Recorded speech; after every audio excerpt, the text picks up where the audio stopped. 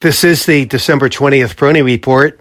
Year to date, an index with just 30 component stocks, the Dow Jones Industrial Average, is far outperforming other of the major stock indices.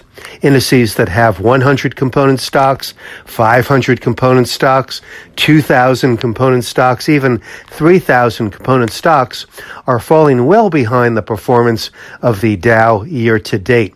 And I think that this speaks volumes, not just of the market that was, but the market that we are likely to encounter going forward into 2023.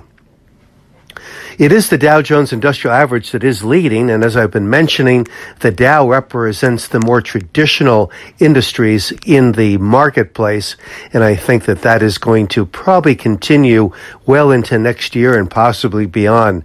That is, that industries such as aerospace and defense, agriculture, consumer staples, energy, industrials, materials, and other of the related areas will continue to be at the fore with respect to the core leadership.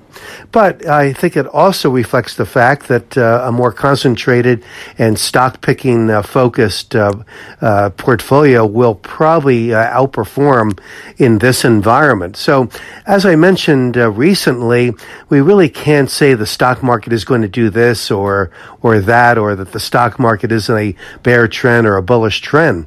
I could make the case that the Dow Jones Industrial Average is in a positive trend here, but certainly it's very easy to make the case that the NASDAQ continues to be in a bearish trend, a secular bearish trend at that, as I see it. So we have a number of different markets operating here.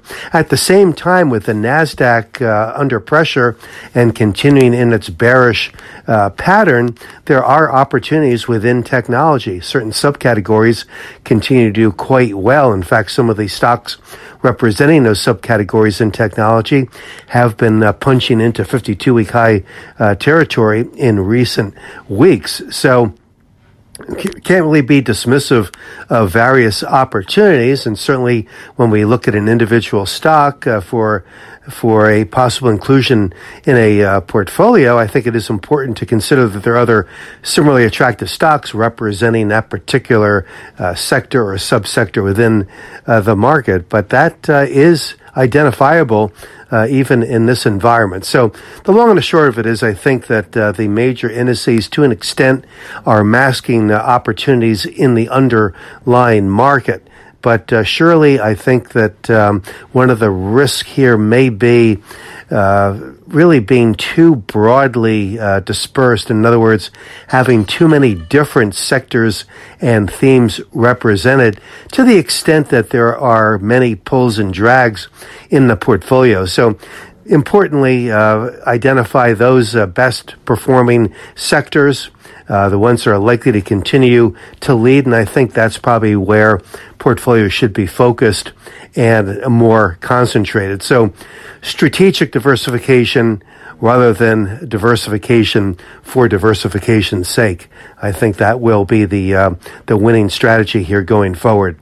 This is Gene Peroni at Peroni Portfolio Advisors. All expressions and views presented on this podcast are the opinion of the commentator and may be subject to change. AAM makes no recommendation as to the suitability of any investment. It may make a market or have financial interest in any security or sector discussed. Past performance is no guarantee of future results. Investors should consult a financial professional before making any investment decision.